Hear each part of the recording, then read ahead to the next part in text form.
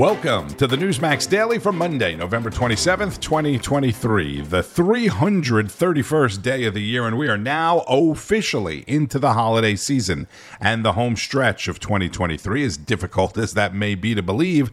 With only 34 days to go, Christmas will be here before you know it. Hope you had a terrific and safe holiday weekend if you are one of the millions of people stuck in the airport today due to the bad weather. Thanks for listening. Thanks for the download. Hopefully I'm helping alleviate some of the stress and inform you, and hopefully you'll share the podcast with others and get home soon and safely.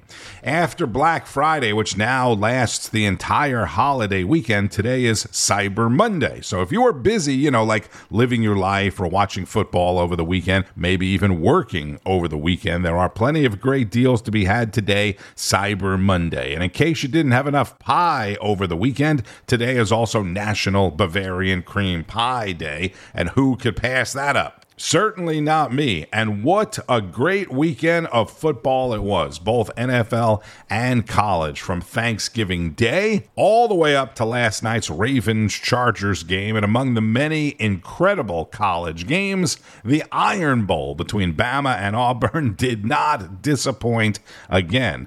And go back to Friday for the first ever NFL Black Friday game, where my Miami Dolphins were victorious again.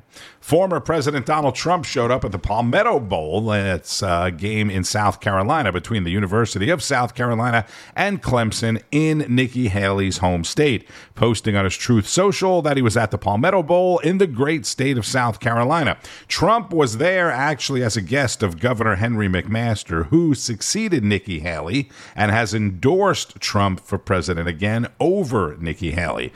The South Carolina Republican primary is coming up in February. That's about a month after the Iowa caucuses, which is 7 weeks away now. Trump still the far and away front runner for the Republican nomination, and recent polling is continuing to show him beating President Biden as well. The president and the first lady return to the White House Sunday afternoon from their holiday weekend on Nantucket, which I had talked quite a bit about last week. Many Newsmax hosts were on the air on Thanksgiving. I did have a Newsmax Daily podcast on Friday, so I would encourage you to go back and check that out. Newsmax host Lydia Serrani and former Pennsylvania Senator Rick Santorum broke down some of the numbers over the weekend. The latest Hart NBC News poll shows Trump ahead of Biden, receiving 46% support to Biden's 44%, and that's in the hypothetical. This is an NBC News poll.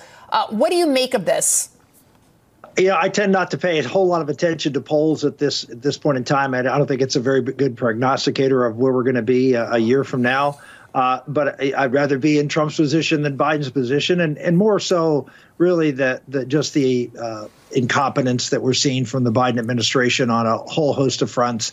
All of his numbers are underwater. I mean, very badly underwater. And it's actually somewhat remarkable Trump's not doing better. I mean, Biden is very unpopular.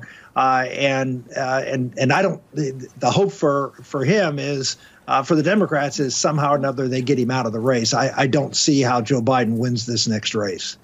And that's not all. It gets even worse for Joe Biden as he trails Trump among young voters ages 18 to 34, with Trump getting support from 46% of these young voters and Biden getting just 42%. So, Rick Gates, what do you make of that? Well, I think it's good news for Trump. Obviously, this is a demographic that is very hard to court for any Republican. But I think what you're seeing is some of these traditional walls being broken down, in addition to a very weak administration, one that is obviously increasing the cost in the economy. So these college students are having a difficult time. But, you look at that margin. It's not just with the youth, but it's with Latinos, it's with black voters, it's with college-educated women. So many demographics that Trump has been able to break through with respect to Biden. It's all good news for him, but I agree with, Rick Santorum. We're a year away. I mean, look at what's coming up in Iowa first, then New Hampshire, then South Carolina. So we've got a long test to go to see if these numbers hold. Yeah, I mean, I remember it well, and I don't want to be the bearer of bad news, but I remember every single poll predicted that Hillary was going to win. Remember that. Hillary Clinton was going to win, and we saw how that turned out. So again, don't put too much stock into the polls, but it is certainly better to be doing well in the polls and leading than not doing well and losing at any stage of the game. It's kind of like the ratings in the radio business, if you are at all familiar with that. It's fun to celebrate when they're good and don't get too upset when they're not good because they are so inaccurate to begin with.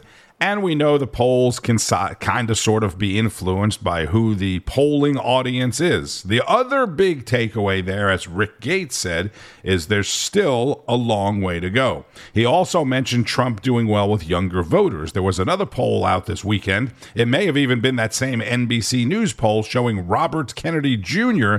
is doing very well with young voters. And now you're going to start to hear a lot of people talking about the third-party candidates. And topping the headlines, of course, the best news of the entire weekend and today is that more hostages were released by Hamas, including the first American hostage, 4-year-old Abigail Eden, a dual citizen of Israel and the United States. She was released on Sunday. She's the first American hostage freed as part of the deal between Israel and Hamas back on Thursday. Abigail's the youngest of the 10 Americans believed to be held hostage by the terror group from the October 7th attack on Israel. We were anticipating her release with a couple of other Americans, and both of Abigail's parents were executed back on October 7th in front of her. As the world was watching the events of the weekend play out in Israel, Prime Minister Benjamin Netanyahu's spokesperson, Tal Heinrich, was in studio with Newsmax host Rita Cosby on Saturday Agenda. Explain what is happening, because this is the end where the Palestinians are being released. These are individuals who are in prison. Even though they're women and, quote, children, some of them have a history of some pretty serious stuff. Exactly. It's important, Rita, that you're highlighting this fact that there's no equivalency here. Israel is getting back women, mothers who were forcibly, removed from their communities, from their homes, taken into Gaza by Hamas mass terrorists with their children. Some of them had their husbands being murdered. Their husbands were taking hostages as well. Their communities were totally shattered. And in exchange, as per the deal, we are releasing prisoners. Some of them attempted to stab Israelis, attempted to throw Molotov cocktails at Israelis. They wanted to kill Israelis. So these are the people that we are releasing in exchange, because we are so committed to this principle that as a nation, we are leaving nobody behind. And the enemies that we're fighting against, Rita, you know what's their principle? Hamas say that they openly say that they want to sacrifice the Palestinian population of Gaza to reach their sick goal of obliterating the Jewish state. And I can tell you that we hope to see the process that we saw yesterday successfully repeating today.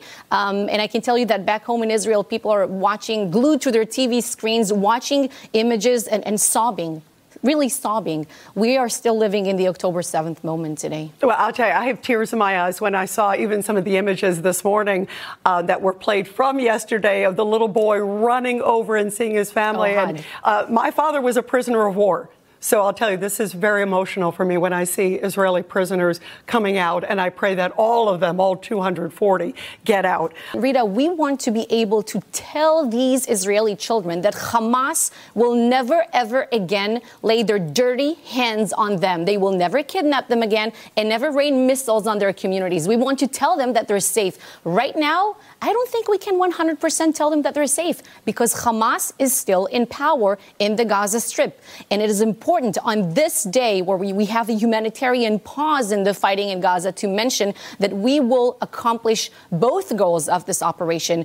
One, to bring back all the hostages home. This is not enough. And second, we will eradicate this pure evil called Hamas in Gaza. So the goal is still, even though this is a pause, the goal is still solid. Indeed. Israeli government spokesperson Tal Heinrich on Saturday Agenda with Rita Cosby, who also spoke about the Israel-Hamas war and the hostage situation with New York Congresswoman Claudia Tenney. But where is our commander-in-chief? You know, it seems, Congresswoman, he seems to be a bit of a bystander in this process, as opposed to from the very beginning saying, you know what, release all the hostages, including the Americans, and then maybe we'll talk about a ceasefire. Where is that sort of moment, that peace through strength that has worked for America in the past?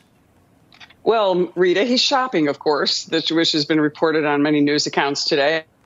And he's a feckless leader. He has no strength, and he doesn't project strength, which is what is so essential dealing, especially in the Middle East, and especially when you represent the United States of America. Look at his staff behind him are all Obama holdovers. We're going back to the failed policies of Obama that led us into so much unrest in the Middle East. Look at President Trump was a powerful, strong leader who projected strength. And though many always don't understand, look, Trump exercise that strength. He dropped the mother of all bombs on the Taliban. He dropped the mother of all bombs on Syria.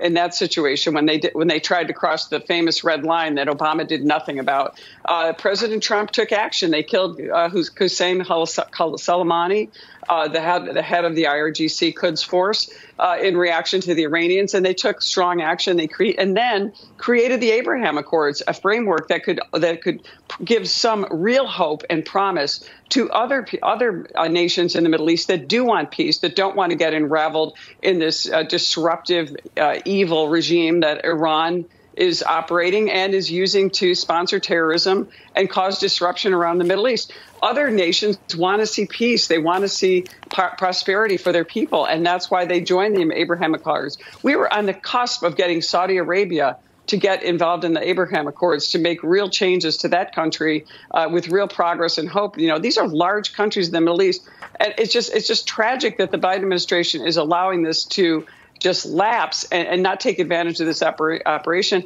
and incredibly said that he's going to require concessions from Israel at this point. Israel was attacked by a murderous terrorist regime. They don't care about even their own people. New York Republican Representative Claudia Tenney on Saturday agenda. The next best story over the weekend is that much of the ammunition and the military equipment that North Korea sent to Russia in its war against Ukraine is apparently faulty and is actually killing Russian soldiers. Did you see this? Reports about this apparently started surfacing in October, late October, but multiple sources now, including Taiwan Plus News, say misfirings and faulty operations of the North Korean-made ammunition and equipment has taken out Russian soldiers that are operating it. And by taken out, they mean killed or injured. If this is true, this is pretty damn funny. I mean, you remember when Kim Jong-un, there's nothing funny about, people getting killed, but you remember when Kim Jong-un went to Russia a couple of months ago to meet with Putin, right? And there was all this talk about the North is supplying Russia now. The North is aligning with Russia, and they're helping them in the war against Ukraine. Turns out they might actually be helping Ukraine. The ammunition, at least some of it, and the military equipment, at least some of it, isn't any good. Meanwhile, the U.S. Navy was busy protecting the world yesterday, seizing armed militants who seized another oil tanker off the coast of Yemen. A statement from the U.S. Central Command says U.S. forces, including the USS Mason, responded and eventually got the Iranian-backed Houthi rebels to surrender. More Iranian-backed rebels. And on Mondays, I like to squeeze in some commentary from America Right Now with Tom Basili, another one of the many great weekend shows on Newsmax. The American left is seeking to remake this country, and they know that our holidays, both religious and secular, are an important part of our history and our national identity. Holidays at their core aren't just about what we do, but rather what they mean. Socialists and other radicals have been chipping away at our holidays through media and government and schools for years, and now it's time to acknowledge this assault. It goes far beyond the war on Christmas. Today, Thanksgiving is about colonization, abuse of Native Americans, and white supremacy rather than religious liberty. Columbus Day is about brutality and slavery rather than exploration, risk-taking, and determination. Easter is now just some kind of generic spring holiday on the calendar, rather than the holiest of days commemorating the resurrection of Christ. Independence Day has become this generic July 4th holiday, and I bet a lot of young people in this country don't even know why we celebrate it anymore. Some places are even canceling their annual celebrations. It now has Juneteenth as competition, a holiday that the left uses not to commemorate the freeing of slaves and our slow march to a more perfect union, but rather as a reminder of America's alleged systemic racism. President's Day is barely mentioned these days, aside from sales at your local car dealership. If anything, it's become just a time for left-wing teachers to tell their students that George Washington was a slave owner.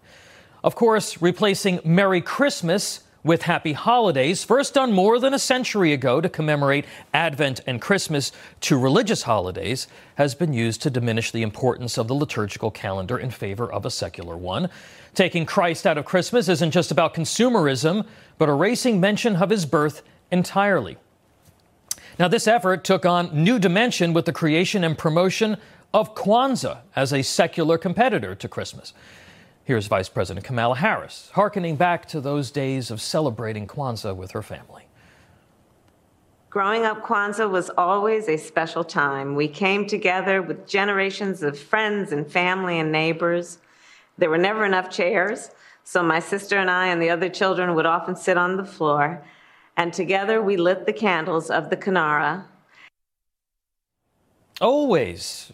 Generations. Of course, almost no one celebrated the holiday when she was a kid. Few do now. Her extended family is Indian, and there are, interestingly, no photos of her celebrating Kwanzaa as a child.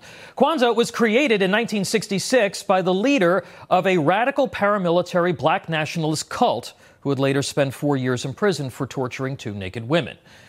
This 7-day cultural festival just happens to start the day after Christmas, and it can also overlap with Hanukkah.